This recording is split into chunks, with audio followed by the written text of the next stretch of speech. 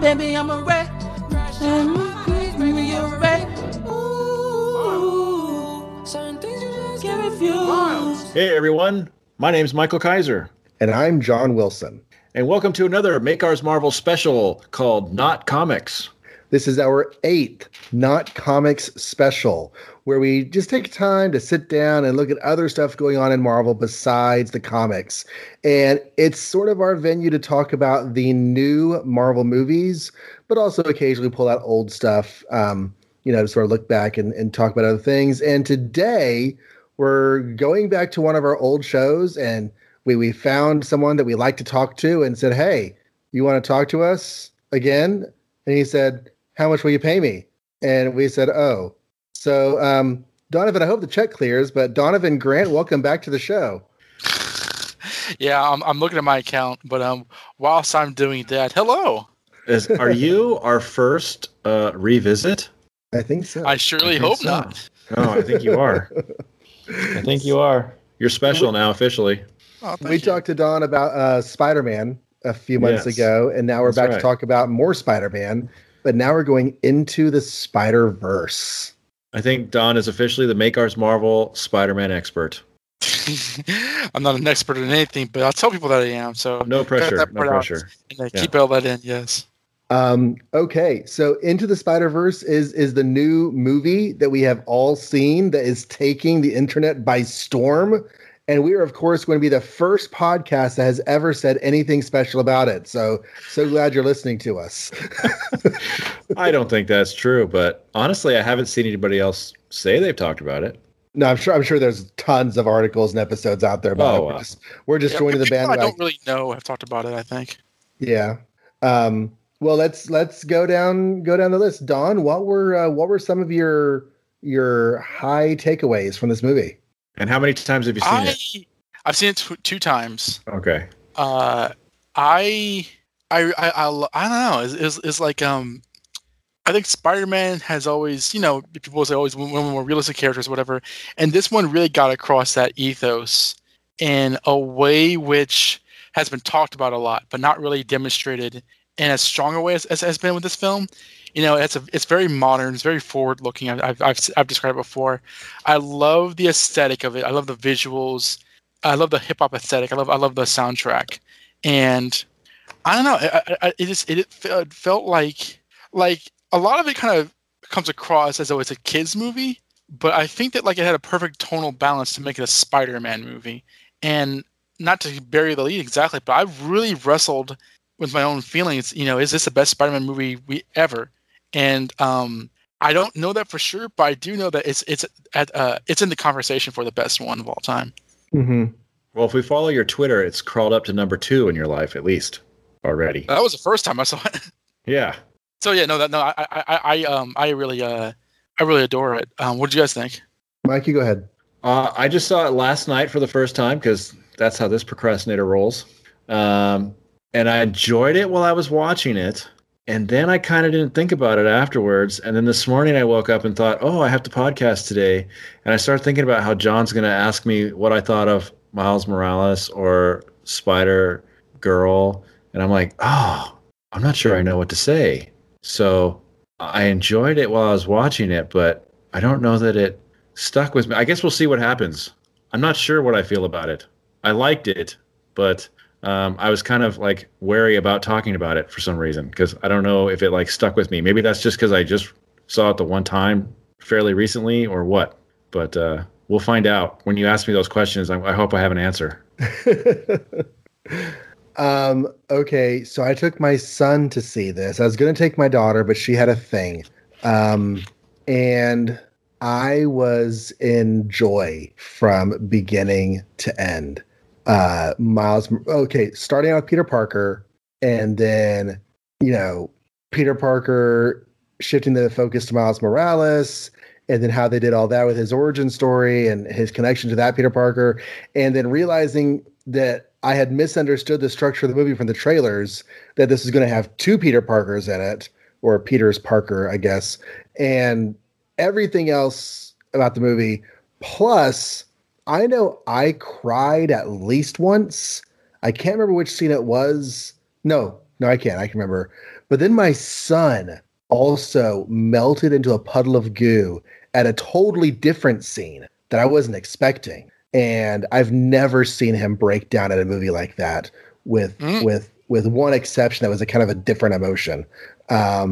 We saw this movie, the movie of Into the Woods. And if you don't know Into the Woods, it's a musical play. And halfway through the movie, where the act break would be, everything is super duper happy. And then it all goes to shit. And really dramatically in the movie, this happens like crash, bang, smash, everything goes to pot. And my son was too young and could not handle losing all of that happy so harshly. And he broke into tears and had to be escorted out of the theater. So that's a different kind of crying at a movie, I think, than what we had at Spider-Verse. But yeah, we walked out of that and I was just like, oh my gosh, it was a good story. So many nods to so many different elements of Spider-Man and the mythos and everything else that very excited. And then there's a whole other conversation about inclusion and diversity and everything else that goes into it, which is a great conversation, but also it's just a solid story. Before we get into the beats of the movie, let's talk about our history with Ultimate Spider-Man, because I feel like that's also a really big part of this film. Mike, how much are you on Ultimate Spider-Man? Have you read a lot of that? Did you follow that much? I've read I don't know how many, at least 6 or 7 of the trades that I found at my library. Mm-hmm. That did not get me to Miles Morales or even his death. I think it got me to maybe Venom or something along those lines. That's the last thing I remember reading was whatever issue it was where he's sitting on a park bench and he eats somebody. Right. I don't know what that was. That's probably as much as I've read of Ultimate. I'm aware of Miles Morales, of course, because, us nerds keep our finger on the pulse of comic news. But yeah, I've never read any issues with him. What about you, Don?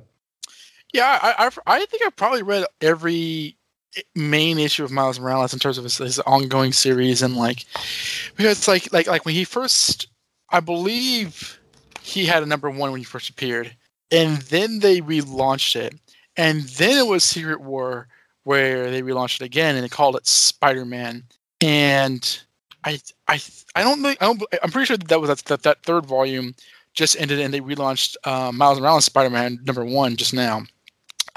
So I've read pretty much all of those issues. It's been an inconsistent series. I think it's never been bad, but sometimes the way Bendis have been writing the story, it's kind of hard to kind of remember or know what to care about. But I also read him in the Champions book, and I kept a close eye on this because this character actually means he has meaning with me in a way which is different than you might expect. Because his sort of inception, the whole far ago of controversy that happened was really kind of a turning point in my perspective on certain things, which maybe we can get into or maybe not. But because of that, I've kind of followed him pretty consistently for the last 8 years.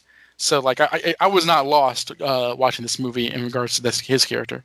When I was out of comics, I remember being online and just looking up stuff about. I was at a call center, so wasting time on the internet in between calls was just kind of part of the job. And it was in the early days of Marvel's website, and they had issues of Ultimate Spider-Man online to read for free. And that was when I first discovered the Ultimate Spider-Man as a concept. And I wasn't back into comics at this point. It was still during those 15 years where I wasn't really following comics or having anything to do with them. But I've always liked Spider-Man. So reading Ultimate Spider-Man, sort of seeing this new take on the history was kind of cool. And, there was that period from 2002 to 2006 or 7 where the Ultimate line of Marvel was the bee's knees, and everybody seemed to be reading it. It was selling like hotcakes. I think that was on the decline by the time Peter Parker died in the Ultimate Universe and Miles Morales was brought in.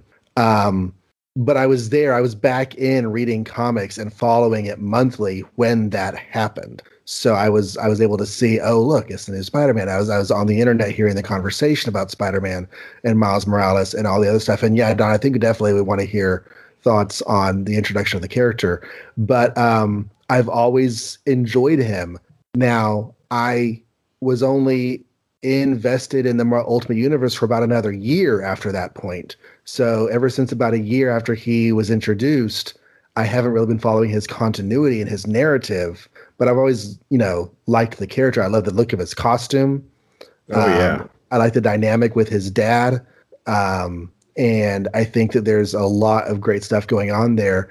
And since Secret Wars has kind of shaken that up a little bit, which we don't really have to go into because it's not, germane to the film, his continuity is a little bit different now than it was. But yeah, I love the idea of Miles Morales Spider-Man. And now that Brian Bendis, who created the character and he was the only writer on Ultimate Spider-Man for, 75 years.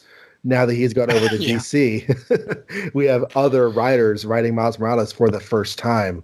And I'd be curious to see what kind of things they do with him going forward. But what do y'all want to do? Do you want to talk about the film first and then come back to Miles Morales as a character concept? Or Don, do you want to talk about some of those things now? Well, I mean, it's not so much a conversation ender. I guess I can get into it now before we go into the film, and it won't take too long about it. But I remember as I was sitting down, I watched it twice. The first time I was with my girlfriend, and like she's not really into Spider-Man. Like she likes superhero films, but like Spider-Man's a character that she does never really appeal to her. So of course the first Spider-Man movie I take her to see is Venom. Oh God. But we both wanted to see this one, and as I was sitting down, it wasn't so much like me thinking about, I wonder what she'll be thinking. I wonder if this will grab her. I was thinking, 8 years of all this strum and drang, and just kind of like cantankerous gnashing of teeth over this character has led to this movie, which when we saw it, it was already getting a lot of plaudits and acclaim. Because I remember like in 2010 when they announced this character and they showed his face. My reaction was like, this will be interesting, and not really thinking too much of it. And then like there was so much backlash over the idea before he even kind of came out about accusations of pandering and I bet he's going to be gay and he looks like he's drawn like Obama and all this kind of stuff, and people just commenting that's the very idea. And I thought that was really kind of like a loss of innocence for me, because I had presumed at that time that comic book fandom and geek fandom and pop culture fandom in that way was a lot more, I suppose, ingratiating towards not so much a liberal mindset, but just, I guess, like kind of diversity. But boy, was I wrong. And I really found sort of the dividing factor between what fans say they tolerate or like, and what fans, and kind of the line that's crossed with them.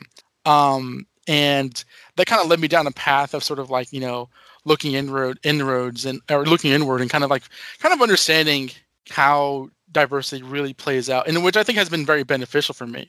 I've ended up writing a lot about race and stuff, and kind of observing things in ways in which I think people are still are stuck in 2010 debating things which don't need to be debated. But like Miles Morales, to me, he kind of means more to me as sort of a turning point in my personal perspective on a lot of things, and more so than like, because I'm a Peter Parker guy.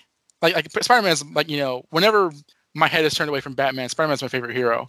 But that's not maybe just like Miles Morales. I've always really liked Miles Morales, but he means more to me personally as sort of a turning point towards my own perspective of the world than any sort of like, feelings of Black heroes or whatever. Because I'm a Static. My favorite Black hero is Static, but I still really like Miles Morales. I like Static too. I feel like as I look back, at the different conversations that have happened on the internet about new heroes who don't fit the 1960s mold, that Miles Morales is one of the first ones that really just like had this huge unexpected conversation about resisting the very idea. Like you were saying, it's kind of a loss of innocence and this realization that fandom is full of a lot of opinions. It was him, and it was, what was that other character? Was it Miss Marvel or something like that?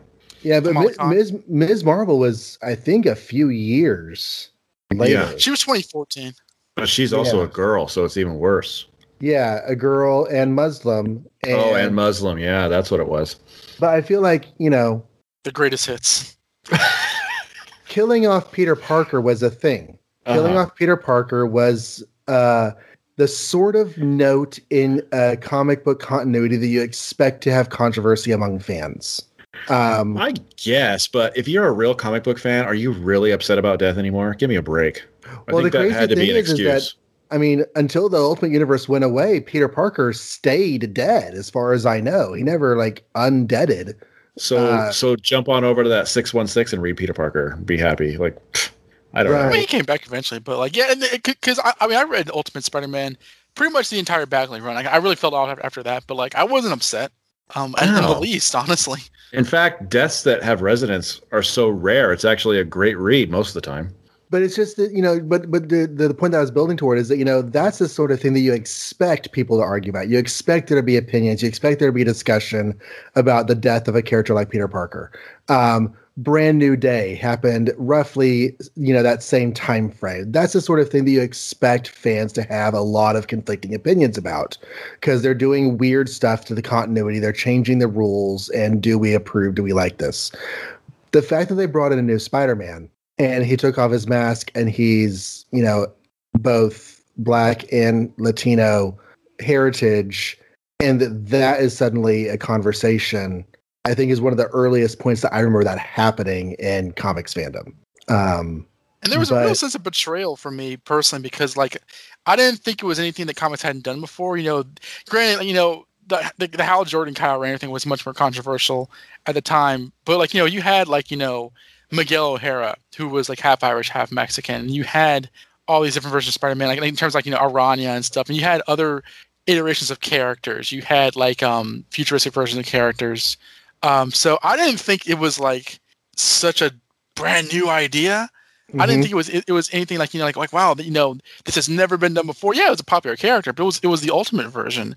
And there was just such even kind of like the mealy mouth. I'm not saying it's a bad idea. I'm just saying I don't think it will sell very well. It's that it was really surprising to me, and just a lot of bad arguments being tossed around with such misguided authority. That I kind of still have scars from that, because it was a real, it was a real sort of waking up moment. I guess that was me getting woke. It's because we knew they weren't objecting to the bad idea. They were objecting to the idea that white square-jawed Peter Parker is being replaced by a minority. Yeah. It's the same kind of moment that whenever the Force Awakens trailer came out and the Stormtrooper took off his helmet, and oh my gosh. Yeah, it's the exact same thing.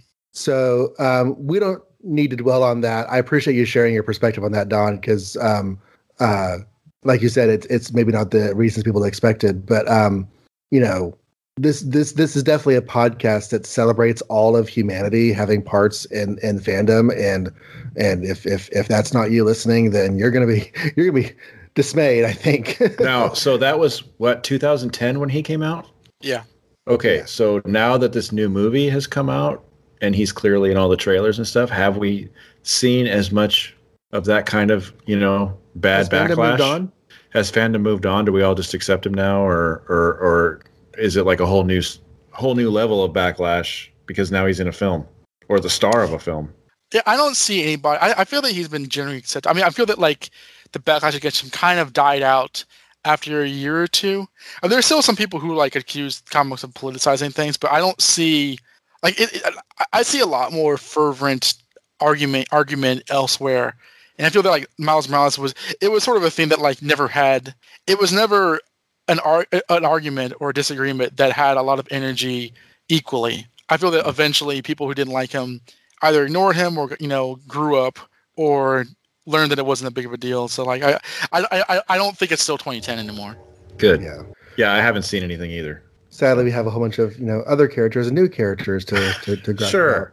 But let's get into happier topics. This one of the things I was enjoying with this film is just the dynamic of the animation. Mm-hmm. That first caught me off guard, and I was like, really, do I like that? But then you just get into it and you really like it. And that is, I don't know if it's the frame rate of the animation, but I don't have the artistic language to describe this. And maybe you do, Don. The fluidity of the motion does not quite seem to be as smooth as some cartoons, and yet I feel like that plus the dynamics of the colors and the throwing sound effects into the words and as words onto the screen just randomly, all that stuff just kind of goes all together to make this really, really neat aesthetic. Things being partially outlined just because you might do it that way in a comic book. I feel like a comic book really helps to describe this visual aesthetic. Mm-hmm. Yeah, a lot of it kind of reminds me of kind of cell shading video games of like the early 2000s. Like Jet Set Radio from the Dreamcast really kind of comes into here because like a lot of bursting colors, and there's a lot of 2D animation, but it's sort of like cell shaded. It's like kind of 2D onto like 3D figures and stuff. And I know what you mean. Where like the animations, it's generally fluid. I mean, you're not thinking that like it's like hacked together or whatever, but it can kind of feel almost staccato and kind of like push and pull some of the movements are. And it's interesting because I've not seen a film animated like this. And I mean, the teaser trailer where it kind of shows him jump off the building, it was like we heard all about this Miles Morales anime cartoon, and it sounded like such a direct-to-video idea that I don't think anybody took it seriously or was even kind of disappointed. So when I saw the visuals for this in the teaser trailer, I was like, okay, I have to see that because that just looks so amazing. And yeah, they really I really like the look of this film because they're characters which, like Pixar movies are so 3D that like they don't translate seamlessly to 2D animation where you kind of make like cartoons or toys of them. But this one has it very well rendered where you can do that. Like in the Barnes & Noble that we work at, we sort of have sort of this like, Into the Spider-Verse guide for kids where you kind of have them all kind of illustrated in two dimensions and they look fine. And I think that like this one's cool where like he kind of melds. It's a very amorphous style. I'm not sure. Because I think there are multiple character designers in this, but I'm not sure who's a sole character designer. But like, I think it's cool because yeah, a lot of comic book movies that are say, oh, this is just like a comic book right off the page. This one starts off with the Comics Code of Authority, for God's sake. So they don't want you to forget where these ideas and where the spirit comes from, which I think is the greatest service to the medium, from one medium to another, that can never be done. Mm-hmm. Yeah, this shouts more loudly than any MCU film that, hey, this is a comic book based movie and you really should go check those out. Like, leave the theater and go find a comic shop. I've like thought about, and DC never listens to me or anything, but in case they ever do ask me what I think, I've thought about, I really love DC's animated stuff a lot of the times, like Young Justice, or of course the 90s, or even a lot of their direct-to-video movies are pretty good. Not all of them, but a lot of them. And it's like, man, why don't they just let whoever's in charge of that stuff, if it's still Bruce Timm or whoever, give them a Pixar budget and go to town with this, Build a universe like that and just don't even try and copy Marvel and their live-action stuff. Just do their thing, Have a Superman Pixar $20 billion budget movie, right? And then the Into the Spider-Verse did it instead, and I just think it came out great because you're like you said, it had a good combination of both like kind of 3-dimensional but also a lot of 2D stuff. I actually think they used the panels because every once in a while there'd be panels like captions or something, and I think they did it to good effect. It was always like at a moment that seemed critical of importance. Like the first time I noticed it was when Miles stood up and said, "Should I go help him?" and it made a caption of that. It's like, okay, there's a character moment. And then the next caption was, no, I better not do that because it's scary and I'm going to die. Or like the first time he experiences his spider sense and like everything's all kind of pulsy and like weird. And then all of a sudden there's this big words in the window behind him, look out, That was awesome. I love that. Yeah, that was totally awesome how they ingrained that. It actually reminded me of like, and I hate to bring this up because this is horrible, but like Ang Lee's Hulk in a way, except done right. Like Ang Lee was desperately trying to make his movie feel like a comic book by making all those weird panels and captions, but it just seemed hokey and like he had no idea what a comic book was. But these guys did that same idea kind of, but it actually works. And since there's no live action, it felt like seamless. Maybe even more so than any live action movie. As good as effects are these days, there's a lot of times you're watching, Captain America fight a bug monster and it's like, that doesn't look, I'm kind of taken out. That doesn't look real. But here, everything's animated. So it all seamlessly blends together. Yeah, I was watching Aquaman last night, and I enjoyed it. But there was a scene where I was thinking, because I remember I saw Into the Spider-Verse for the second time the night before, and I was thinking like Spider-Verse looks so much like a cartoon, then what do I think of this with like the CGI effects and the live action characters? And like, it still looks like a comic book, but It looks like Roger Rabbit. well, I not to damn with faint praise, but it's like I think that like live action films have achieved a comic book look, Mm-hmm. but it's much more recognizable. I feel I feel that like comic books are best achieved in animation. As you know, as high as far as the heights of the Batman films have gone, you can't top the feeling of that's the character when he's animated, because there's sort of this almost like magic to it in terms of the image that like animation captures much faster than live action can. Well, because they can bring an artistic style to the character that you can't do when the guy's standing there in a suit. As much CGI as you want to slap on him, he's still going to look like Christian Bale in a suit, you know? But like in a comic book, you've had like, I don't know, over 100,000 million artists interpret Batman in some way or another. And we like some guys who draw him this way and not some guys who draw him that way. But you can do that in an animated situation. I was just, as y'all were talking about like, you know, Christian Bale and stuff, I was thinking, okay, so the look of Miles Morales, in my head, when I think Miles Morales, I still see like the promo images from his first issue, and I don't know necessarily what his, you know, his haircut and face and build and everything are these days, but and the movie was different to his look in those early days of comics. Has his personal life and just general appearance changed a bit in the comics? Were they modeling him after his current look, or was this a new look for him as a character? And I'm just talking about cosmetic stuff like haircut, and like Peter Parker always seems to have kind of a consistent look that some artists do better than others. Although I honestly kind of felt like they went a different direction with both Peter's looks too. I love that they gave him blonde hair. Either you do the Silver Age stick over me to kind of square head look with Peter, or you just give him kind of like a burst of hair. Like Ultimate Spider-Man had that sort of like, you know, dopey 90s haircut, but a lot of times like in this and in the PS4 game, he kind of has like a certain haircut that's not really like the comics, but it's not out of bounds either. But I see what you're saying, John. Like generally Miles has a kind of close cut haircut. It's a very sort of like business casual haircut. And in this, I've never seen him with this kind of hair before, honestly. And I don't know if this is intentional. And I never thought of it when I was watching the film, but I was thinking about it now. He kind of looks like Childish Gambino. He kind of has like who? Donald Glover's like big ass hair in this movie.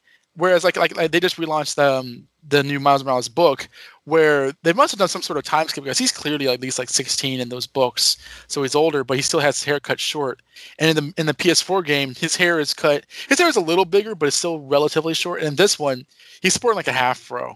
Like he looks like Huey Fuhrman in this movie, which I think looks cool because I like the kind of nappy hair look more so than the close cut look. I think this much more visually engaging. Okay. So they did create their own look for him in this then. Yes. I see the Childish Gambino comparison you're making. Who is that? Who is Childish Gambino? You guys keep saying this word over and over again. I have no idea who that is. Donald Glover. Donald Glover's musical persona. Okay. Do you know what Donald Glover is? Fill me in. How old are you again?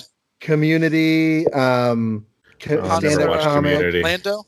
He was Lando in Solo. I haven't seen any of that either. He's the reason why Miles Morales exists. Okay. When he was younger, he was kind of the fan-touted frontrunner to play the character. He was in Spider-Man: Homecoming. There's the one scene where Spider-Man needs some information, so he goes and gets one of the thieves and like webs him to his car. And okay. Yeah, I know. He kind of complains that he has to get home because he has like ice cream in there. It's going to melt or something like that. I forget exactly how it plays out. Interrogation mode. Yeah. So that's Donald Glover. Okay. Yeah, I've never seen a Community or Solo or any of that. So sorry, guys. I am older than both of you, FYI. Especially one of you. So you owe it to yourself because it's pretty culturally relevant and everything to look up his recent music video, This Is America. Okay. Because that kind of, to my experience, which I don't follow music that much at all, but to my experience, that was the piece that put the name Childish Gambino in my mind. Like I knew who Donald Glover was, but I didn't know the name Childish Gambino until that Well, it should be media said thing. that like the whole reason Miles Morales was created was because, yeah, like people. This is before, I think, or right around the time that Andrew Garfield was cast. People said that like Donald Glover in Community, he kind of plays this really kind of like charming, awkward nerd. He would make a great Peter Parker. And so that his fan, not him, but his fan base is like Donald Glover for Spider-Man. They announced a sort of like online campaign. Is that who that was? I thought that was the dude who played Johnny Storm eventually. No? Michael B. Jordan. No. It was Donald Glover, and like Brent Bendis says that like that was an inspiration to see a kid of color be Spider-Man. And like when he was first animated in like the Ultimate Spider-Man cartoon, Donald Glover actually voiced him. So like it's a very. In fact, Josh told me that like in this movie, Uncle Aaron is watching like Community where he's wearing Spider-Man pajamas. I've missed that both times. I forgot to look out for it, but like yeah, Donald Glover and Miles Morales are very much like they very much owe each other. Or I should say they owe each other, but like Miles Morales owes a lot of his conception and creation to the whole Donald Glover thing. And There's I'm sure there's a lot of DNA being shared there. Yeah. Okay, cool. Okay, so I kind of want to have a conversation about Donald Glover as Peter Parker, but I don't know if this is the appropriate venue for that. Because Well, it'd be a hypothetical conversation, wouldn't it? yeah. I just have opinions about that. But they're not going to be any surprise to y'all. So things that this movie did that I love. We haven't even talked about like Spider-Woman and anime Spider-Man and noir Spider-Man and Spider-Ham and all that stuff yet. So all the Spider-Mans, to quote the guy from Kimmy Schmidt. I've never read a Spider-Ham comic. I would love to. I was in comics when Spider-Man Noir came out. So I read that like kind of as it happened. It was this little neat little kitsch thing that they did.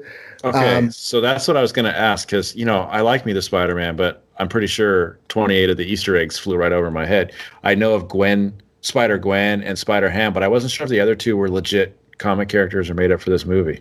Spider-Man Noir, because there was the whole Marvel Noir thing about 10 years ago. Okay. It was just this little line of miniseries. Okay, and then the robot girl, anime girl? She was created...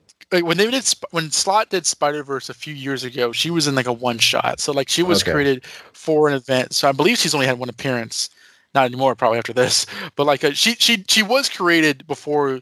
She was not created for this movie. She was created before him, but like very recently, very very briefly. Okay, well that's cool. They all came from comics then. Yeah, and it's worth mentioning for those who don't know that the idea of the Spider-Verse is an idea that has its roots in a Dan Slott, who was the writer of Spider-Man comics for 10 years. He had the idea of getting all the different versions of Spider-Man from all the different miniseries and one-shots and universes, even the TV show from the 70s, and just get them all in one big, bombastic story. Then the Ultimate Spider-Man cartoon that was running for several years, they did their own version of the story that kind of has a similar concept to what's going on behind the scenes in this show, which may very well be the same as in the comics. I just haven't read that comic series yet. But so the whole Spider-Verse thing has been done and explored and really, really popularly, which is why they keep using it, I think. Lest we forget, like the 90s show ended with a two-parter that had multiple Spider-Man. Like he was like rich and had the Spider-Man armor. There was Ben Reilly. There was like Octo Spidey. There was like Actor Spidey. So like, and like, in fact, like John Semper, like very snobbily took credit for the whole idea. But like, it is a concept that like I always thought was a little too much for the character, but it's fun because there are really fun versions of the character out there to kind of play with. Yeah, it's the sort of thing that you can't let it be too often a thing because it sort of waters down the main point of the stories you're trying to tell. But it's fun to have every now and then. It's kind of like in the Super Sentai, whenever like all the Red Rangers show up for a special episode every now and then. It's just the bullies and Beetleborgs. Right. So, it's a neat idea to pull out every now and then, and it's gained a lot of appeal recently. But the only one of the Spider characters I had never heard of was the anime one, and I loved her a lot. I loved that her concept kind of takes your anime tropes and your mecha storytelling tropes, and even like what are they called? The Tamagotchi, whatever the digital pets. Oh yeah. the Gigapet. Like, Yeah, I feel like her mecha was kind of a riff on the Gigapet too, because the animal's like in there making little faces on the helmet and everything, and that was adorable. So all of that together was fun. But let's just like go down some Easter eggs. What were some nods that jumped out at you as you were watching? Michael, Spider-Man since you Dune might not buggy. have very many, what did you have? Spider-Man Dune buggy. the Spider-Mobile. Spider-Mobile, yeah. I've only seen the movie once. When was the Spider-Mobile? In the Batcave. Oh, Yeah, as they're going down. Yeah, yeah. Okay, yeah. So that made me laugh. Of course, Spider-Ham, I don't know. That's not really an Easter egg. He's a total character, but I knew never of him expected at to least. see him animated though. Well, I did because he must have been in the trailer because I wasn't surprised to see him, but it Well, was yeah, cool. yeah. Just like I don't know. I mean, other than just in general, that's not something the blatant stuff, I can't think of anything that like was just like a nudge, wink, wink to real fans or anything. So I They probably had, just didn't get it. right away, when Chris Pine, the Ben Riley Spider-Man was talking, they showed like an Eric Larson comic. Oh, and also the whole like I walked down the street like this once. I don't know if that's really an Easter egg because everybody's seen those movies, but Oh yeah, that was funny. right. That was funny. The whole That I was saved the city, the train thing, and like the upside down kiss, and knock him Although back. the Like, upside down kiss was reversed. Did you notice that? I did notice that. That was hot. She was on yeah. Yeah, like you said, in passing a second ago there, Don, they had the Ben Riley Spider-Man because this Peter Parker has blonde hair, which Miles is Peter Parker in his universe. Yeah. yeah. Blonde hair. The quote unquote real Peter Parker in Miles' universe has blonde hair, which was, if you don't know, a nod to the Clone Saga from the 90s when Ben Riley, the clone of Peter Parker, tried to take over his life for a while. And I didn't really even think about it that way. I just thought that was a way to Me kind of neither. differentiate the differences. But like later on, I was like, oh, I guess it is kind of like Ben. Like I don't know if they thought about that, but they could have. Like it does work. It Yeah. seemed more like Hobo Spider-Man would have been more Ben. You're the first person I've heard that you've called him that. Oh no, they called him that in the movie. That's why I'm just latching onto it because it's easy to call him that. He complained that he got Hobo Spider-Man to like be his teacher. He ended up with Hobo Spider-Man. Janky holes. Yeah, I thought that was hilarious. Yeah, this Ben Riley Spider-Man I like that they made him like as the most successful Spider-Man could ever be, kind of. Like he was Yeah, the ultimate idealized. Spider-Man. he was the ultimate Spider-Man, yes. Like he had his own secret lair. He had his Aunt May functioning as like Alfred. Jarvis. Yeah, I was gonna say Jarvis, but And Yeah, she May knew how to in make the web chair. shooters. I was she like, knew how to what? make web shooters. She knew how to enter the cave. She knew all about his secrets. Yeah, I like that he was like the pinnacle, and then of course he gets offed immediately, so we can have the other guys. But Let's talk about that. okay, Because obviously when you see the trailers, sometimes you build concepts about what the movie's going to be because you think you know the story because of the trailers.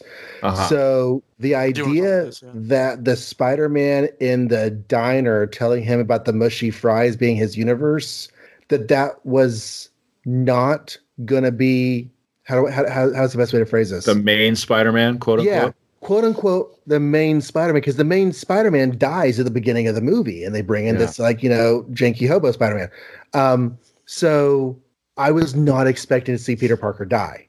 And of course, when he dies, my brain immediately clues in the fact that, oh yeah, Miles Morales only becomes Spider-Man because Peter Parker dies. But I wasn't Right. expecting that to happen in the movie. Me What neither. about y'all? Did y'all kind of feel that coming ahead of time, or was that? So I haven't seen Community. Screw you both. Sorry, but I have seen New Girl, and so I know who Jake Johnson is. Is that his name? Yeah.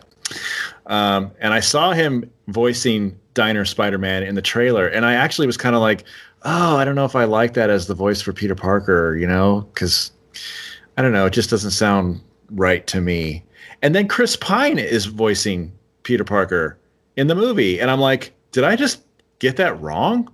Not in that trailer, or did they? I did not they, recognize him during that first viewing. I just thought they were all the same voice, but the second time I was like, oh, it is a different voice. No, I'm just sitting there thinking, did they fire him and replace him with Chris Pine? And I didn't read about that article or something. I didn't and even know then- they were different voice actors. Oh yeah, Chris Pine. And then he dies, and I'm like, oh, just like John said, now everything's falling into place. There's going to be an alternate main Prime Spider-Man.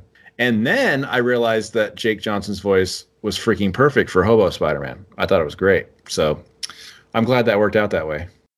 Okay, so here's the thing. Seeing Venom, especially seeing some of the trailers that like at the end of Venom, if you say during like all the credits, they show you basically the whole scene where like Miles, like Peter B. Parker and Miles kind of going through the city, like whereas Peter's unconscious. Dragging the dead body.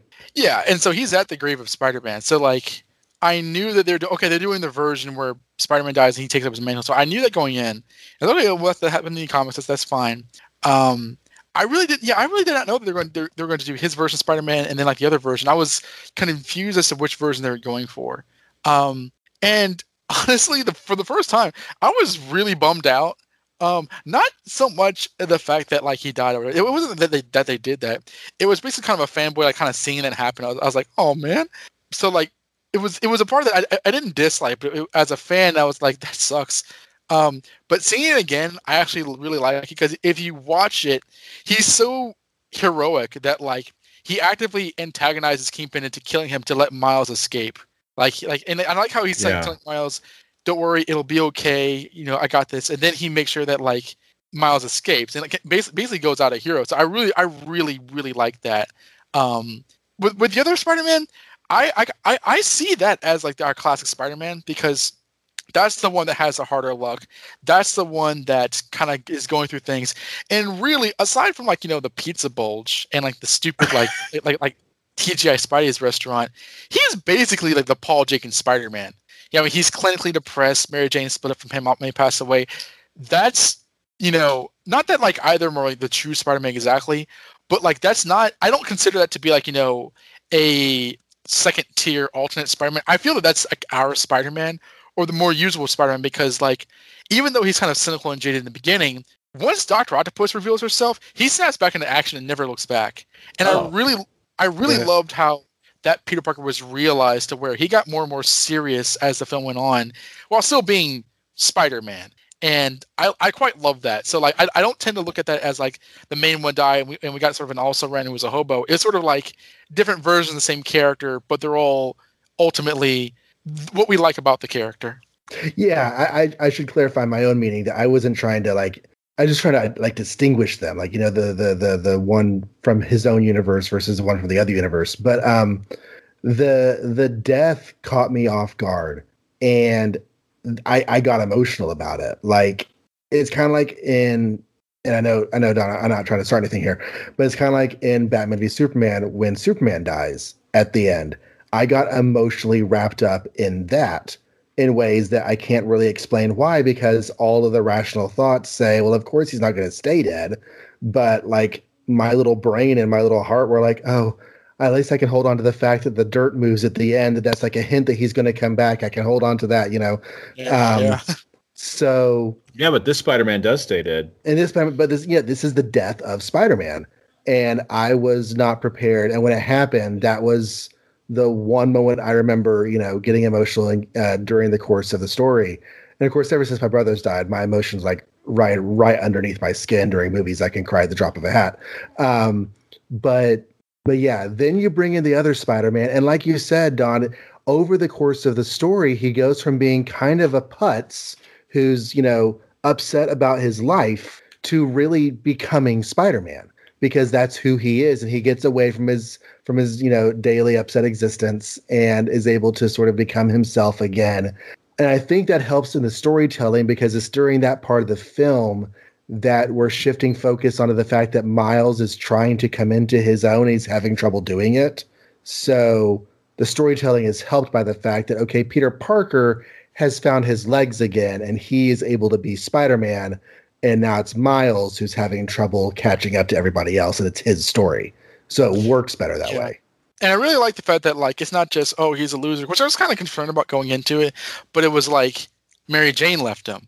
And once he mentions that, like, he kind of stays on that, you know, I think I broke her heart. She wanted kids. And I honestly laughed seeing him cry in his costume in the tub. But, like, it makes total sense that, A, they would split up, and 2, he would, like, be a wrecked. Because that's, again, the Paul Jenkins run, which is, like, my second favorite Spider-Man run ever, like, it was all about him being clinically depressed because Mary Jane was gone. So, like, that to me, it wasn't just comedic because Peter Parker's a loser. It's like that's genuinely the character, and I liked how his whole arc is seeing other Spider people and Miles kind of coming up on his own.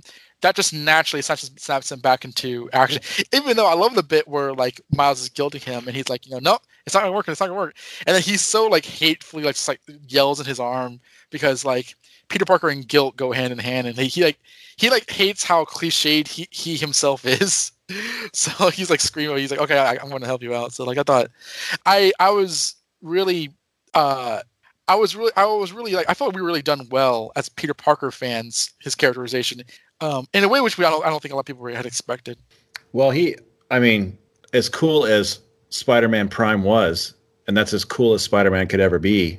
He was awesome. Like we just said, he has to die because, we have to move over for Miles, and two, like he's too cool. So he needs to go away so we can get back to Spider-Man with problems, which, Hobo Spider-Man, like you said, that's more the Spider-Man we're used to, give or take the pot belly. But I thought they were going to like make him worse than he was. Like at first I thought, oh man, he's going to like just be this comedy relief and he was, but just be this comedy relief who sucks at everything or whatever because he's out of shape and stuff. But as soon as they went to infiltrate the base, he was right on point as as good a Spider-Man as any Spider-Man we're used to seeing. So I thought that was awesome. He's having emotional problems, but when does Peter Parker not have emotional problems? Since 1963. So he seemed like more like the real Spider-Man to me. Yeah. I haven't heard anybody say it. I'm not trying to sound original or anything, but I do like the idea that in Miles Morales' universe, which is from the comic Ultimate Spider-Man, that version of Peter Parker was like the ultimate Spider-Man, like the best Spider-Man could ever be. But really, it's very clever. Yeah. Yeah. Spider-Man is not the quintessential Spider-Man story is not about the best Spider-Man you can be. It's about dealing with, being a superhero while real life keeps getting in the way. But they did a good job of making us care about that guy for the 3 seconds he was in the movie. I thought so. His dialogue was terrific. I was really great. Liked how he saves Miles, and with everything going on, he's like, your shoes are untied. I don't worry about that because it's a onesie. But and then he's like, you're like me, and he says, look, I'll train you. I will help you. I know exactly what you're going through. But first, I gotta take care of this. And then he's almost parental in the way where he kind of sets Miles off on this journey. He kind of he almost has an idea of what Miles is about to go through, but it's like he instantly sees himself in Miles. Whereas Peter Benjamin Parker, who was still, that's his name. He sees himself in Miles too, but he's so busy hating himself that he doesn't want to see himself in Miles. It's really sharp thematic writing that I didn't expect in what looked like a children's film. Mm-hmm. Yeah, I need to see it again and analyze it further because I feel like there's a lot going on there that maybe I haven't quite gotten a hold of. It's a very fast-paced movie for an old guy like me. Yeah. So I definitely need to see it a couple more times because a lot of stuff happened quick. One of the reveals that I completely didn't expect and was cheering as it happened was Dr. Octopus. Totally. I did not see that coming either. So does that answers a question I had for both of you? Is there's not a female Dr. Octopus in the comics? Oh, I think there is, but not that one. Oh, Carolyn Trainer from the Clone Saga, but this one, I think her name was Olivia Octavius. Yeah, which they hid in the little class video. But I genuinely didn't see that coming, and I love how how it's going to be painful for you, and you have any idea how much I want to watch. Oh, I know. That really turned. That was so good. And talk about, now we're back on the animation versus live action. I think that was the most realized version of Doc Ock I've seen in terms of movement. Just the way she fought, how dangerous she was. That's how I picture Dr. Octopus in the comic books. These limbs just constantly moving, and he has to use all his spider powers and senses and agility just to keep away from them. And just as he's dodging one, another one grabs him, that kind of stuff. And the way she crawled through that forest and through all the trees and stuff, that was just awesome. Before we did this recording, Don, we were recording Amazing Spider-Man 12 discussion, which is, of course, Dr. Octopus unmasking Peter. And at this point, Peter has fought Dr. Octopus 3 times, and he's getting pretty good at it. Lee and Ditko have not come up with a lot of new shticks for how Octopus fights. And so Peter is just getting better at getting in there, diving past the arms, trying to get physical and all this stuff that he's going to have to do with the octopus. But then, over the course of the history, they're going to find new dynamics and qualities to how octopus acts. And I feel like this movie did a really good job of making her menacing and dangerous and evil, really evil. But also like a scientist. Here's the good news: we don't need this monitor. Well, it was like the whole blah blah blah. My collider is like our collider. Like I don't think she's really meant to be like Otto Octavius, but woman. Like she's like a generally original character, but she had that like love of science and that sort of like scientific interest that kind of makes her crazy. Mm-hmm. That was really, and I liked how much of a threat she was. It was like once if you watch it as like glib as Peter B. Parker is, once she reveals herself, he's like he yells for Miles to leave and like takes her on because it's freaking Dr. Octopus. Mm-hmm. Oh, so good. Yeah, it's like well, yeah. There's that. There's the another big Easter egg is if you stay till after the is after the animated credits or after the entire credits? The entire credits. Because throughout the film, they're referencing Alchemax. And, Spider-Man 2099 is one of those few key moments in Spider-Man history where I can say I was there when, so I know what an Alchemax is. And then I was following New Spider-Man, or maybe I was just doing a Dan Slott read-through whenever they brought Alchemax into present-day Spider-Man with Liz Allen and the Osborn and stuff and everything else, because they were going to bring Spider-Man 29 into the present day and they were doing other stuff. Anyways, so I figured throughout the film, they were just taking nods from some of the recent developments in continuity. Alchemax is now a modern-day fact of Spider-Man existence. But then they have the thing at the end with Spider-Man 2099, and I lost my shit. I was so excited that maybe, just maybe, we're going to get animated 2099 Spider-Man in the future. I would love to see that. Yeah, I don't know why I did not see that coming. It was so apparent. Of course, the sequels we have heard as pretty much either confirmed or all but confirmed are they're going to use Spider-Woman and some of the other Spider characters who are newer, who, just as an aside, happen to all be female, but that's not the point of the story. They're just, making more Spider stories. I say that because I'm tired of the whole it's the all-female Ghostbusters. No, it's the Ghostbusters. And, just I'd love to see some of the language and conversation change in regards to some of those things. But my favorite female actress. Yeah. Like that. Yeah. Or actor or whatever. Yeah. So anyways, I was just looking up who the voice of 2099 was because I didn't know. And it's Oscar Isaac from Ex Machina and Inside Llewellyn Davis and stuff like that. Star Wars. Wow. And Star Wars. Yes, of course. Who was he in Star Wars? He's Poe or whatever his name is. He was Poe. Does he have a name? Poe Dameron. Poe Dameron, that's right. Yeah. So big name for a 2-second thing. That was pretty cool. Yeah, I would enjoy seeing them keep that casting because I like that actor. You're literally pointing your finger at me while telling me not to point my finger. I love it because when they reviewed that, I was like, okay, that's cool. Miguel O'Hara, that's nice. But when they did that, I was like, okay, that's the reason why you do this. And that was Earth 67, which I imagine is when that cartoon came out. Or am I wrong? Yeah, Spider-Man 67 is the Spider-Man cartoon. Yeah. That's how it's commonly referred to. It was Spider-Man. It's like douchebag Jonah Jameson. Where all the memes come from. I feel like meme Spider-Man is this entire other alternate universe that needs to happen some way, somehow. But that's probably never going to happen. Well, they did in the end credit sequence, which is really cool, well animated. Like they did the whole him sitting at the table or at the desk with his picture on the wall meme for no reason. Like they know who's watching this movie. Yeah. What are I'm running out of ideas for topics. What are some ideas or thoughts that y'all want to bring? Okay, what do you think about the Kingpin? The Kingpin? Yes, because he's portrayed as like the Hulk, and he's drawn like that Bill blah blah blah guy drew him in, I think, Elektra or something like that. Bill I Jemas? can't pronounce his last name. It's Bill a really long Sienkiewicz. name. Yes, thank you. Sienkiewicz. Oh yeah.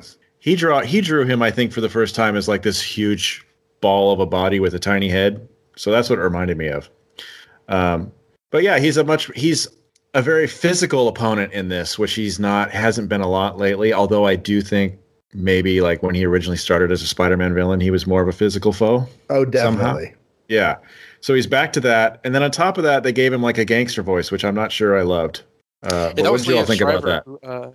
Yeah. Like Sabretooth voices him, and Cottonmouth voices the Prowler. Yeah. And the Prowler. That was cool. Because that made me think of like my childhood. Because I had a Spider-Man issue with the Prowler, and I always thought he looked neat. So it was neat to see him in this movie. A different Prowler, but still the Prowler.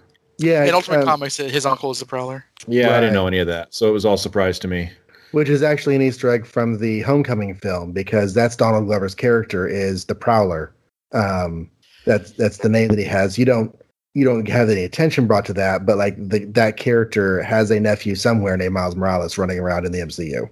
There's a ton of like in Homecoming, yeah. There's a little like his name, because I think it was like through his like science division. It was like name Aaron Deus, alias the Prowler, and he says that when they're when Peter is spying on him, he's like I'm really into like grappling stuff and climbing stuff. Like that character was pretty explicitly the Ultimate Prowler. There's a lot of stuff we can talk about. I kind of with you. I would not say that like Leo Schreiber is my favorite Kingpin voice. I'm ride or die, Roscoe Lee Brown from the '90s show. The best voices of the Kingpin are black guys, whether it's him or Michael Clark Duncan. But like, I liked how they wrote him because I like the Kingpin written to be more than just a two-dimensional villain. He had a very understandable motivation, but he's also like his love for his family really makes the worst out of him, and I thought that was really cool. They brought some cool pathos to the character, even though he was just the baddest bad guy. You actually felt a little bit like Keenan leaned over to me and said, Dad, I feel a little bit of bad for the Kingpin. I'm like, yeah, I do too. At the same time, he's being a terrible person. Yeah, they ran away because of him, so I would too. But it was mostly the voice that bugged me. I don't mind him being, a physical threat if they want to do that in this universe. I don't know that I want that all the time, but it worked for this. I was trying to develop some theory in my head while y'all were talking about whether the Daredevil version of Kingpin works better as a corporate overlord and the Spider-Man version of the Kingpin works better as a physical enemy. But I'm not sure if there's any like rule on that. What do y'all think about the different takes on the Kingpin that we've had over the years? Well, my experience of Kingpin is Daredevil, so I like the Overlord, who occasionally gets in a fight with a very human Daredevil. So that's actually like a good fight. I can't see like my Kingpin having more than like a panel of surviving a fight with Spider-Man, but yeah, I've always had a hard time buying that. Like, I get that he's super strong.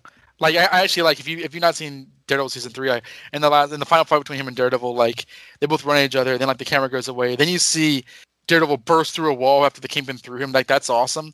But like Spider-Man has superhuman strength. Like I don't get how Kingpin can ever actually hurt him, or I guess he could crush his web shooter, but like you can't like actually like pin him, but whatever. But I love Spider-Man Daredevil. I don't prefer Kingpin more or the other. So I like when they play him as sort of the super villain.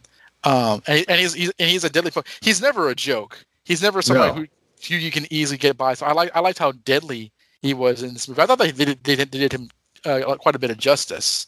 Even though like the villain's not really why you're in this movie, but like I thought that he did a very suitable job as the antagonist, and I thought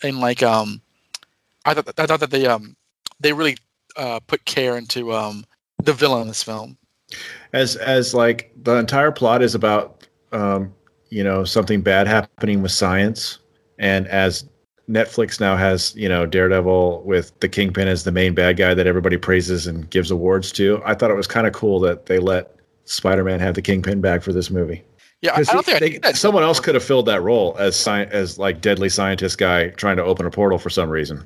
So could have been any reason. So it was cool that they gave it to the Kingpin, who isn't really known for his science shenanigans. I think the ending of the film with the Kingpin and all of the portal stuff may be my only real drawback to the film, because I kind of feel like any sort of point of reference of reality just gets chucked out the window, and maybe that was the point.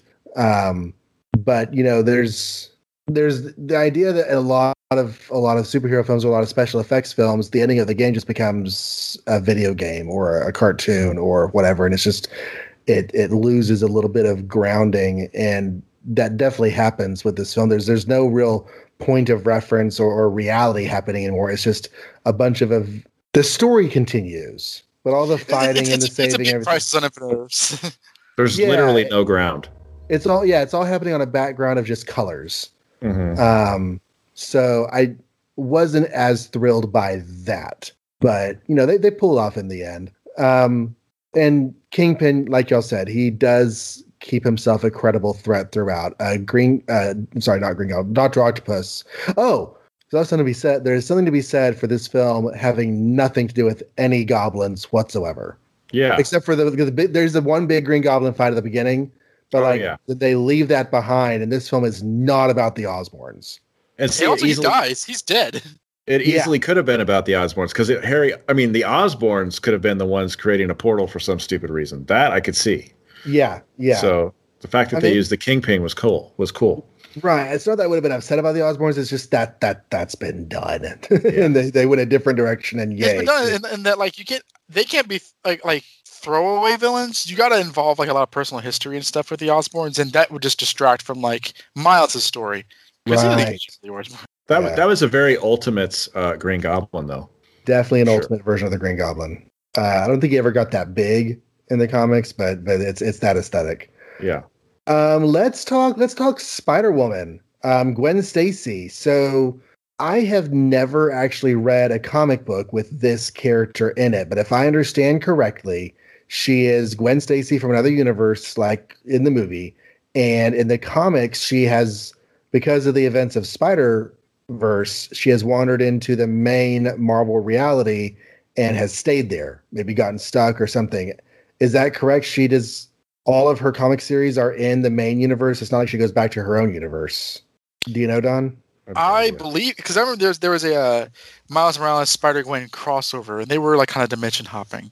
So maybe she. When I last, as far as I last knew, she was still in her own universe. I don't know if that's different now, because like I really don't read a lot besides like, you know, I'm not reading Spider-Geddon right now. Like I don't really know a lot of like the kind of alternate universe stuff, because it's a lot to read. But I don't believe that she's in the main universe. I think they just kind of stop caring. It's like the CW stuff, where it's like they just stop caring about like how hard it might be to cross dimensions. Now they just do it. Okay. Well, you know, it's kind of neat that they can just say, you know what, this character is over here doing her own thing, and you like her, and we're telling stories about her, and that's just the way things are. Well, what do we think about her in the context of this movie? I thought she was cool. I think that like her costume design is one of the coolest looking costumes I've seen in years. For sure. I've absolutely adored her costume, but I was never like, you know, and for this reason, like, you know, she's like the greatest newly minted character. Like, I've never been convinced that her as a character is all that engaging or interesting. But I liked it here, where she was clearly a teenager. She isn't dick like Gwen Stacy from the comics, which no one cares about. But like I really liked her as a character. Like I liked how she did her own investigating. I just liked kind of her confidence. I liked how friendly she was. I don't know if it's Haley Steinfeld or just like the writing, but she for me, she worked in this. And I really don't know if she's like so much like this in the comics, but this version I'm looking forward to seeing more of. I feel like, you know, unlike Spider-Ham and Spider-Noir and Anime Spider-Girl, like she was one of the main characters, because she's not just introduced and kind of thrown aside as a comic relief. But at the same time, I wish they had given her maybe something more to do, because I don't know like much about her still, other than she didn't want friends, and then in the end she gets friends. Like nothing really happens with her versus, you know, Hobo Spider-Man and Miles. One thing that people don't seem to have realized though is that like before like the credits roll at the end, when Miles like swinging and then he kind of falls back into his bed, the film actually ends with like these sort of like pink Spider-Woman, Spider-Gwen color bubbles, and you hear her saying Miles. Oh yeah, she's coming back. Yeah, so either she's like, you know, like I just don't know much about her. Like if you had to describe her as a character other than saying she's nice and her costume looks good, like what was she? You I mean, know she what was fun. Yeah. I mean, she was confident, and she had her own kind of like Spider Girl spirits. And I liked the whole, friends are distractions, so I'm on my own kind of thing, because they kind of gave her pathos. Mhm. And, I'm not. This film isn't so much measured by what each character accomplished, because they're all sort of connected in this sort of thematic web of like realization as kind of coming into the person you want to be. Yeah. And I think that she sort of represents. Yeah, she's closer to Miles' age. She's a bit more realistic than the other characters, and she's gone through her own issues. So she's another person that Miles can kind of relate to and kind of demonstrate what he could be, what he isn't, and how far he is from what he wants to be.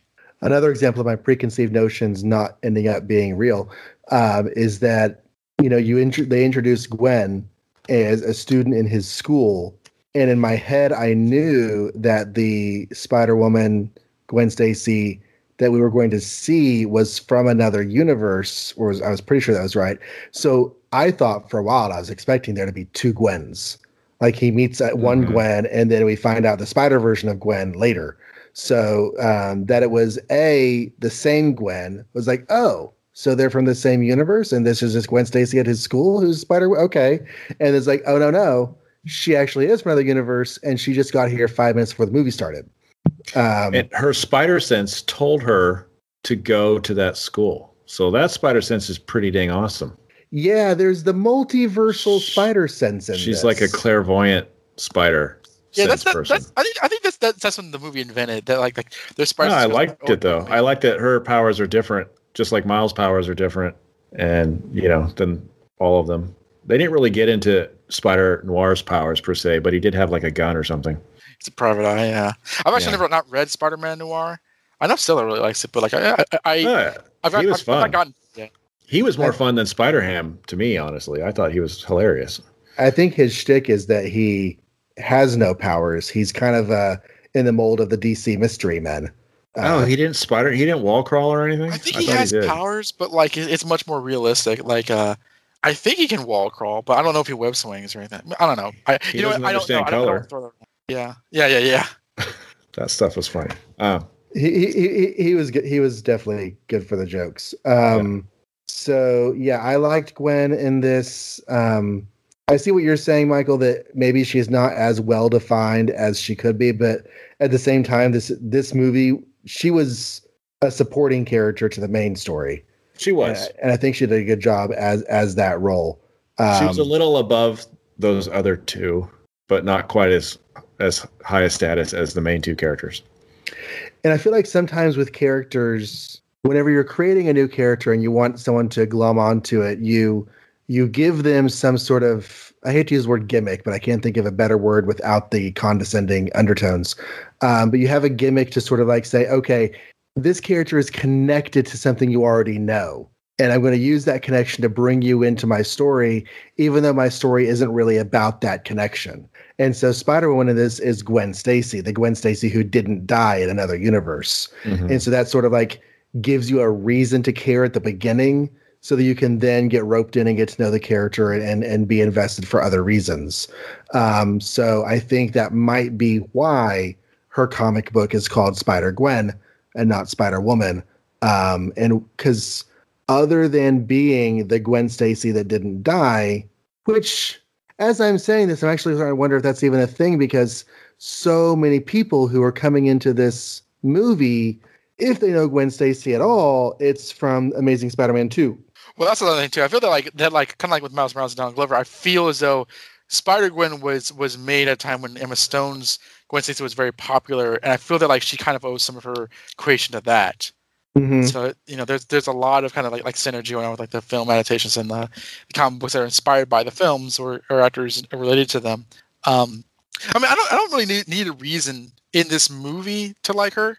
I thought that I don't know. She kind of, I liked how confident and cool she was without it being kind of made a point of the film. It's like girl power or whatever. I liked how non-condescending it was. Mm-hmm. Yeah. And plus, I mean, it's great to see it. I think both her and Miles have terrific costumes, and I think that it feels rare to have really cool new costumes in these days. I thought they both were really nailed. So I mean, I suppose there actually isn't too much to say about her in terms of investigation. but I thought that she was really well realized and fun, without it feeling the need to like kind of like hamper us with more backstories than necessary. And I was trying to be careful in my language because I don't want to. The fact that it's a girl character, I feel like shouldn't even be a point of contention or a point of debate, but just the idea that she's a character connected to the Spider-Man mythos through being Gwen Stacy is the point that I was trying to attach there. Right. But yeah, she was definitely very fun, and I liked her personality because she's kind of a rock star. She kind of puts off once she loses half of her hair because of the webbing incident. She kind of puts off a little bit of a gay vibe, which she's not necessarily because she kind of gets into Miles by the end of the movie. But there's just kind of like that vibe there to her. Oh, there's sort of a modern feminist kind of like you almost expect her to kind of dye her hair pink, kind of modern millennial look to her with that. I think bros online really objected to when they saw them in the trailers, like her haircut. Well, I do think it's great that they didn't hook up. Well, they're friends thing, which they might do next time. But like, it was more mature that they didn't. Yeah. I think it's nice when you actually can have a female character support your main character, and they don't have to like kiss in the end and fall in love per se. They could just just high five and go away. I love the way that Bumblebee handled that with that relationship in that movie, which I don't know if y'all have seen yet, but that's anyways. Yeah, I love that part too. Sorry, it's like you said, it's like at the end of Rogue One. There's a little bit of a moment between Jin and Cassian that isn't romantic. It's just we're about to die and there's a bit of a connection between them. But it is such a tired trope that your male and female protagonists have to have romance at the end that it's refreshing whenever that doesn't automatically have to happen. Like Aquaman. I guess it's sort of locked into canon, but unless I haven't seen Aquaman yet, but it's kind of unexpected with Mira and Arthur. It really isn't a spoiler, but like throughout the film, they're kind of like reluctant buddies, like they kind of like bat and forth. So like, I don't think the romance is well led up to, even though as inevitable as it is. It's just an obligatory kiss at the end, right, or something. Or it's whatever. The plot doesn't necessarily hinge on that, so I don't feel bad telling you that because it's not without the realms of expectation. Yeah. What else can we say about this movie? Do we want to talk about Spider-Ham? I don't have anything to say about him, but do y'all have any connections to that?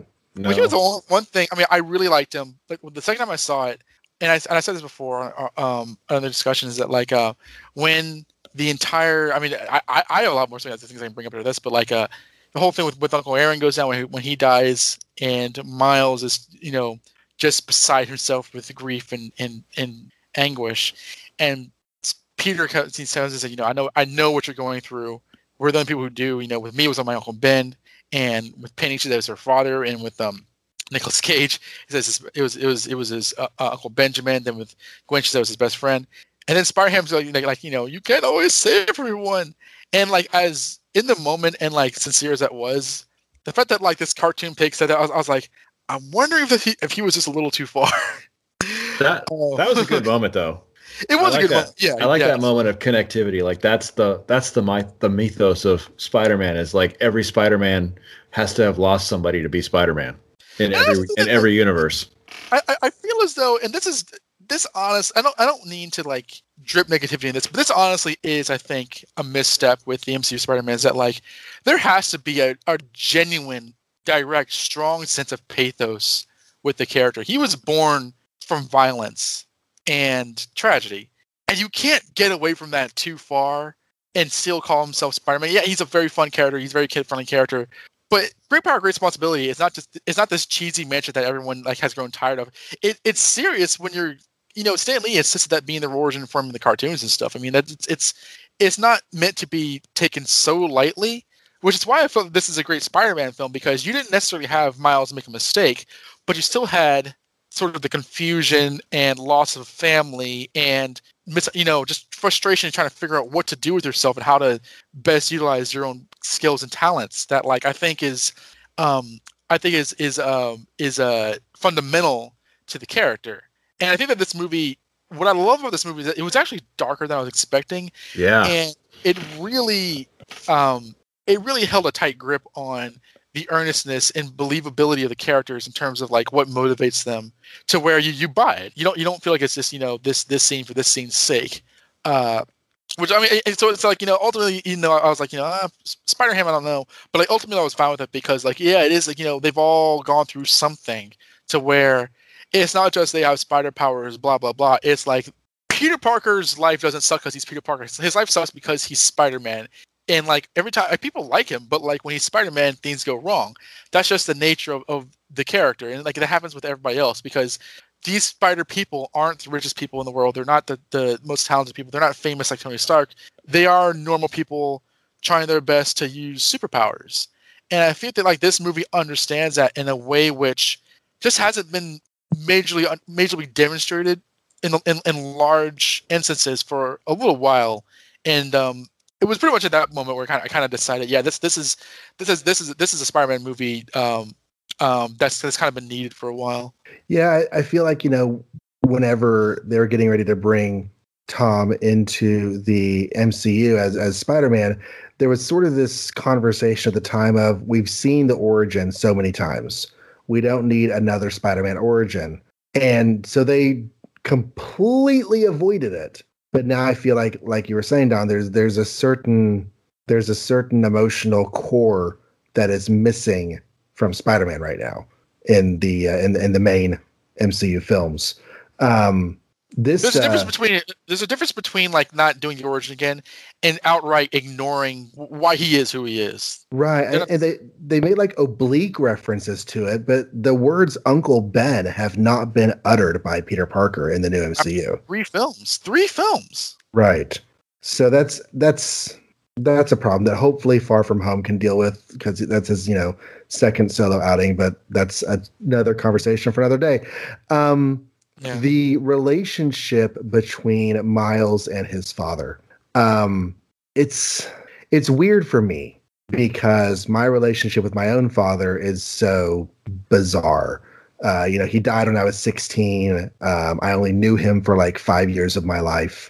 And there was bad stuff going on during a lot of the time. Not going to go into all that. So trying to figure out how a father and a son, or how any child with their father, forge that relationship and forge that mutual respect, but yet they're still the father, and they're trying to figure out what's best for you, and you're trying to not resent them.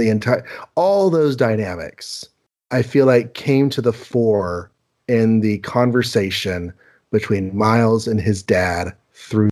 Nope. Hello? Did I lose y'all? Yeah. The last time I heard was it through, and then like you just cut out. Through the door, yeah. I think you said, right? Yeah, I said through the door, and then like it beeped out for a second. So let me see if I'm recording. Hold on 1 second. No, it still says recording. Okay, good. So just to say, that conversation through the door, and that was the big emotional moment for my son. Okay, so remind me again, because I was thinking about this. Remind me again what he says through the door. Something like "I'm proud of you" or "You're awesome" or something, or what did he say? He's trying to tell him. He arrives to tell him what happened to Uncle Aaron, and because he feels he misguidedly feels that Miles is ignoring him. The whole thing with Uncle Aaron has really kind of brought what he's been afraid for Miles, because like he's afraid because Miles has so much potential, and he feels that he's not been properly expressing why he pushes him and how proud he is of him. And he feels that life is too short to waste time not realizing your potential. So like the death of his brother and Miles' uncle kind of bubbles what he's been trying to say with him to the forefront, even though he can't bring himself to mention what he came there to say. So it's very much like he goes there saying look, your uncle has died, but it's like this makes me worry about you because I love you so much, and you're not. I don't want you to think that like there's anything wrong with you because there's so much right with you, essentially. So this is the part that's kind of muddled for me, because that's the speech that then inspires Miles to embrace his new Spider-Man powers and be the ultimate Spider-Man he could be. Ultimate. That was an accident, but it still works. But I never felt like his dad was telling him he sucked throughout the whole movie. In fact, he was always telling Miles that he could be the best he could be. Go to this awesome school. I totally love you. You have to tell me you love me back. That's how awesome we are together. You're going to be great. You're not going to be your horrible uncle or whatever. And then so just to reiterate that through the phone or through the door, I'm not sure why that inspired Miles to suddenly feel completely different about himself. I feel like they were communicating the idea that a parent's well-intentioned communications with their child are not always heard by the child the way that they're intended by the parent.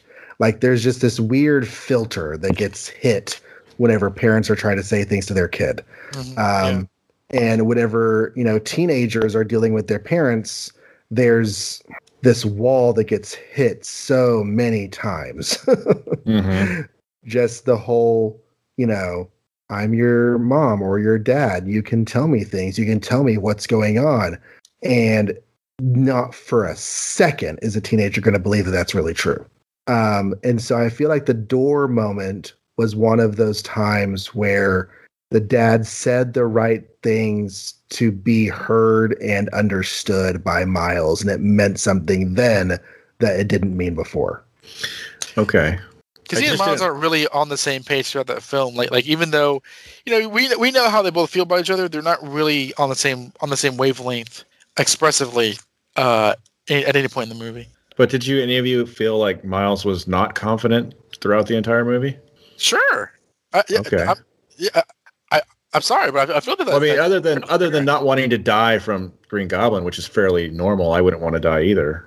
But he didn't seem like a guy who was shy or scared of doing things. Well, it's not so much that in how that's recognized, but the whole the no expectations thing, the whole thing about how he feels overwhelmed by his new school.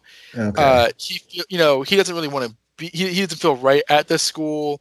He knows he's smart, but he doesn't necessarily want to achieve in what people want him to achieve. There's a whole, meeting a new girl and okay, so what are you going to say about her? And he's like, you're not even sure about that. So he's feeling inexperienced. I thought that the film did a solid job demonstrating what his psychology was. It's not just, I have powers that are new to me. It's more than that. It's more like, at a point in his lifetime, which is, kind of a teenager point, but very relatable to a lot of people, I think. Yeah. I think it's one of those themes that comes up in a lot of entertainment that's aimed at the teen and the preteen audience, is that just you're not heard always the way you want to be heard and understood. And you also don't hear other people, especially parents, the way that they mean to hear you. There's just, I don't know, there's this weird communication block that happens between teenagers and adults. And so Miles here he feels kind of confident in his social life, but I think that that's also kind of tentative because there's that one scene where he's walking along and the girl says, "I miss you." He's like, "Oh, okay, whatever." He at first he relates to her as a friend, but then suddenly his hormones kick in and he's like, well, wait a second, she misses me? And it's just, he's just at that point in his life where everything is still tentative and unsure.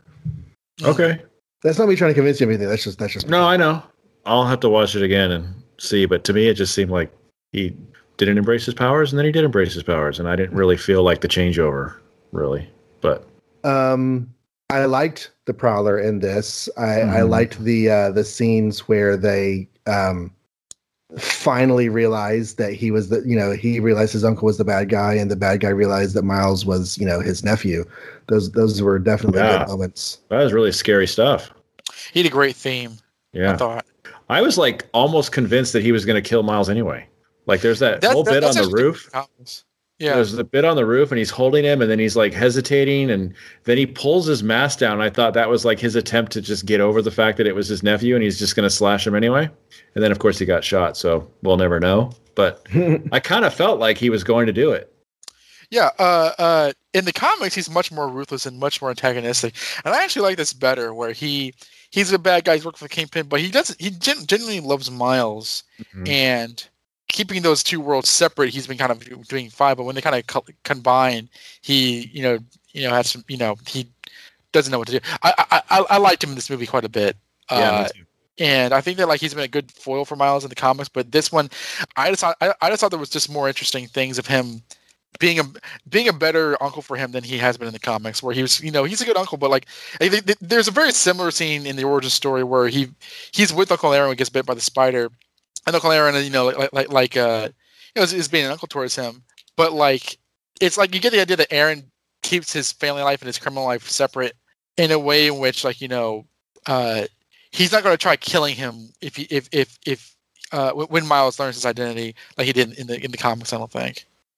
Yeah, I remember that. He does try to kill him in the comics whenever. Yeah, that's the idea that he actually loves his nephew in this, I think works out really, really well. But I just looked at the clock and realized how long we've been talking. And we usually keep these things to an hour and change. And here we are at the 90-minute mark. So well, we must have liked the movie. I guess we did. Any other burning thoughts, things that you feel like you've thought about within the film that you haven't really had a chance to say anywhere? Before we start wrapping up? I feel I've been kind of mean to Kaiser tonight. Just kind of with my big explanations, like what? Really? What? About what? Things here. Community? Yeah, maybe that. Yeah, but I'm immune to that. Go ahead, bring it. Well, I think that the reason why this can arguably be made, the argument can be made this is the best Spider-Man movie, is that like more so than like how are they adapting the character, the stories or whatever, more so than like kind of the window dressing of comic book Easter eggs and references and fun stuff. There's a real soul to this in terms of manifesting great power, not even so much to use it responsibly, but to use it to kind of bring about the best outcome for yourself in this. That I think is kind of the kernel of Spider-Man, even though you're kind of foregoing the whole guilt thing and the whole, the checklist with Peter Parker specifically. I really think that there's a lot of these moments where like this movie is more than just a little black boy can be Spider-Man too. It's more than that. It's a lot more. It's much smarter than that. It's more kind of like a very relatable, highly identifiable. What kind of person do you want to be? And at some point, it's a whole leap of faith thing. At some point, you can really make the change to kind of be the best person of yourself if you choose to do so. And that kind of might sound like sort of a pat message, but like it's a universal message. And I think that between the style and the music and the story of Spider-Man, I think this movie just means more than most of the other Spider-Man films. I mean, I didn't leave the movie the first time with a sense of high that I did from Spider-Man 1 and Spider-Man 2. But like it never left my mind. And when I went to see it again, it was like there's a lot that's really great about this movie that I feel can be overlooked. And so I think that I think it has a stronger spirit than all of them.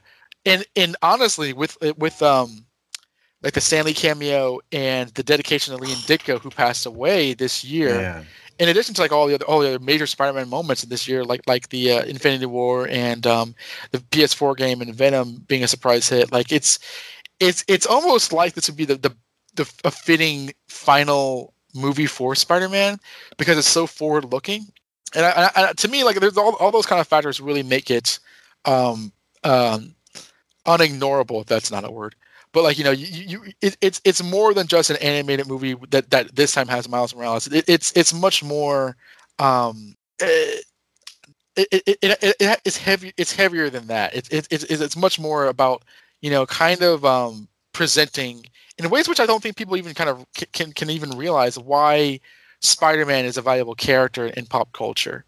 And I think this is a film that every Spider-Man fan just has to see personally. Mm-hmm. Mm-hmm.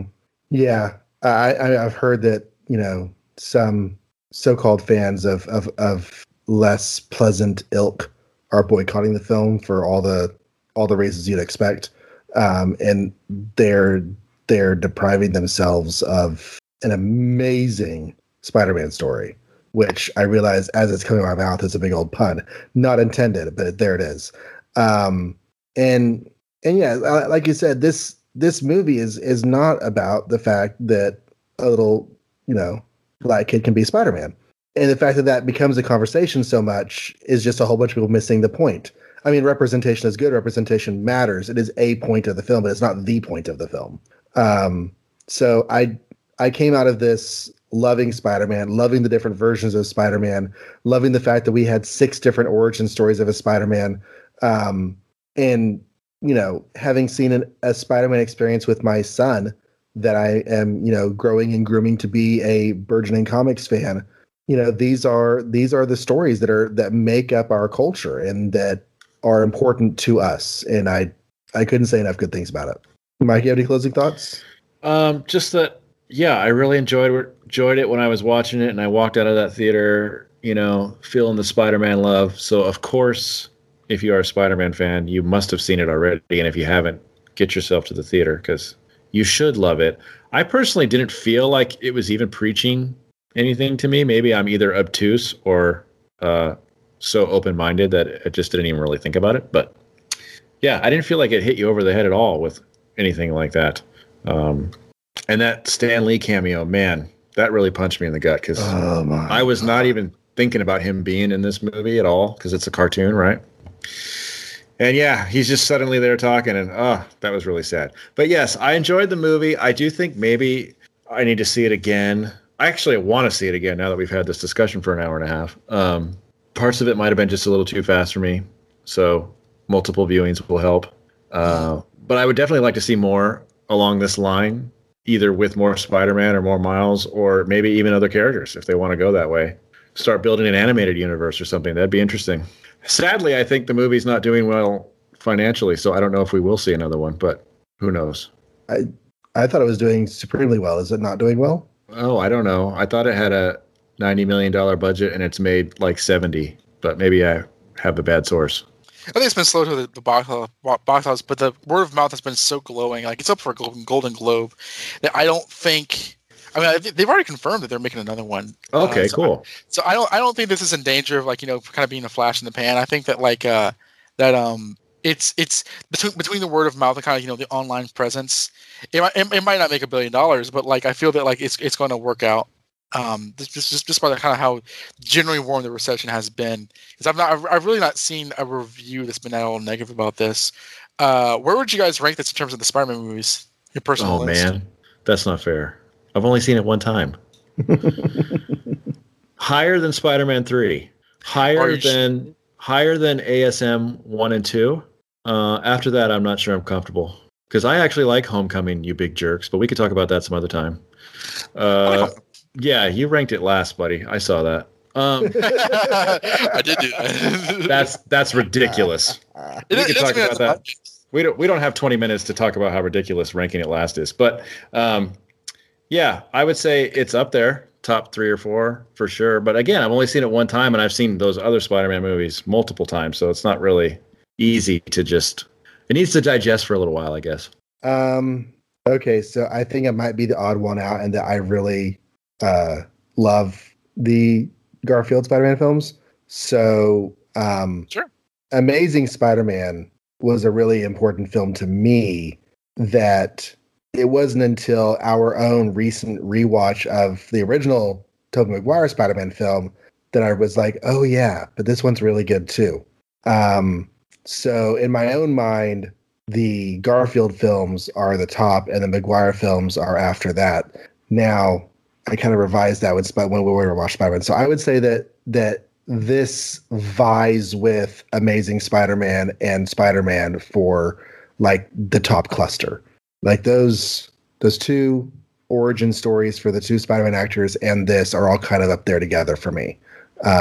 Spider-Man 2 has a lot of really good stuff with Dr. Octopus and the psychology and everything and the characters and that makes Spider-Man 2 a really good film. But I've always prized the original Spider-Man over that one. Me too. I like all of them. There's not a Spider-Man film I dislike. In fact, I really liked Spider-Man ASM 2 when I left it. I did too. There's a lot of really good movies. Yeah. I think the ones that just kind of left me the coldest comparatively are Spider-Man 3, which I liked the last time I watched. I forget how well directed that was. Spider-Man Homecoming. I enjoyed. But yeah, I think this is quite good. So if we're going to talk about every Spider-Man movie with Dawn, does that mean we have to also include Civil War just to be completists? That's a Mariner movie. Yeah, but I'd love to talk about it. Anyway. Before we go, though, a quick shout out to some listeners of this show who have actually been graciously listening to a lot of the stuff I've done over the years. all the way back to Amazing Spider-Man Classics, which Don, you and I did, many, many moons ago. And he was 11 whenever that was happening. So I live in a world where somebody has grown up listening to my podcasts and is now of marriageable and drinking age.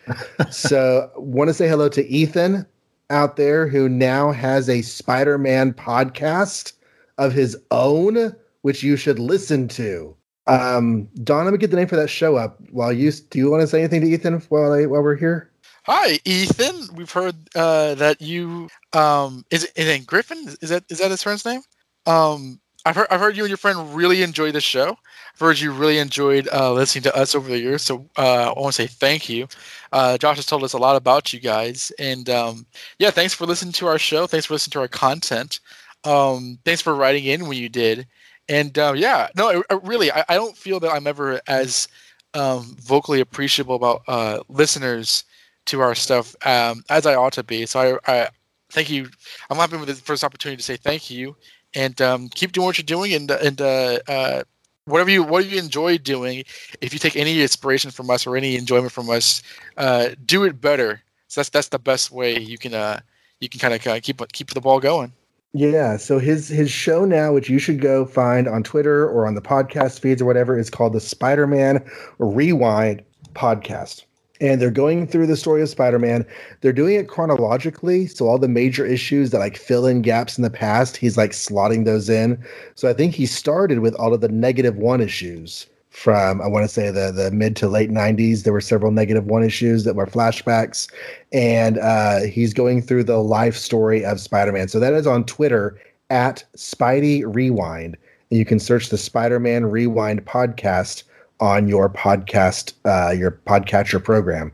So their first episode is in my queue. I'll be listening to it in the very near future, and you should give them a listen to. So Ethan, drop us an email sometime. Love to hear from you. Let's wrap it up. It's been 6 hours. I want to go home watch it again, so I can watch it again. Well, Don, thank you very much for being on the show. Can you talk a little bit about where people can find more of you? Oh, I suppose. The main show I do is Questions We Don't Have Answers at QNoAnswers.com, where Harrison Chute and I talk about just horrible topics that we're forced to deal with as Americans and adults. We actually finished up the year with our 2-part mini-hour top 10 list of things we discovered in 2018, which is us being positive and kind of listing these things that we liked in 2018, whether it's like shows, movies, music, YouTube pages, what have you. You can also find me on the BatmanUniverse.net. I actually just have a review of the latest issue of Nightwing posted, and I'm a semi-regular on Batgirl to Oracle, Stella's podcast about Barbara Gordon, and the Gotham Chronicle I deal with Josh about the misbegotten show Gotham, and that's generally it. Thank you very much for having me. Thanks for coming. And I can be found at my Image Comics podcast called All the Pouches, and my super silly Sentai commentary podcast I do with my son Keenan every Saturday starting in January. This episode is going up right at the end of the year, so I hope you are enjoying your holidays. And Mike, they can email us if they want to tell us about their thoughts on Spider-Verse. Yeah, you can email us at podcast@makeoursmarvel.com. Or you could just go to makeoursmarvel.com and use the form, or, find us that way too on social media. All right. Well, we have some very special plans for this Not Comics segment as we go into 2019. So once some of that actually gets recorded and in the can, we will start talking that up on the Twitters. So if you haven't followed us on Twitter yet, do so at MakeOursMarvel. And we'll talk more about that. But it involves another returning guest and some Merry Marvel mutants. So there's a tease.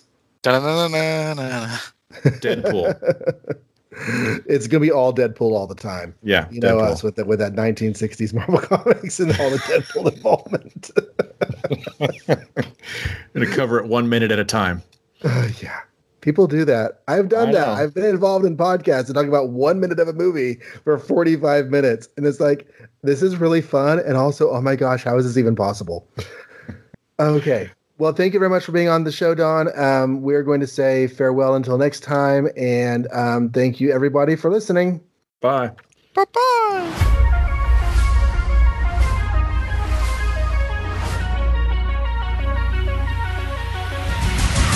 This morning I woke up in a fortress of distortion. I'm at war with my emotions.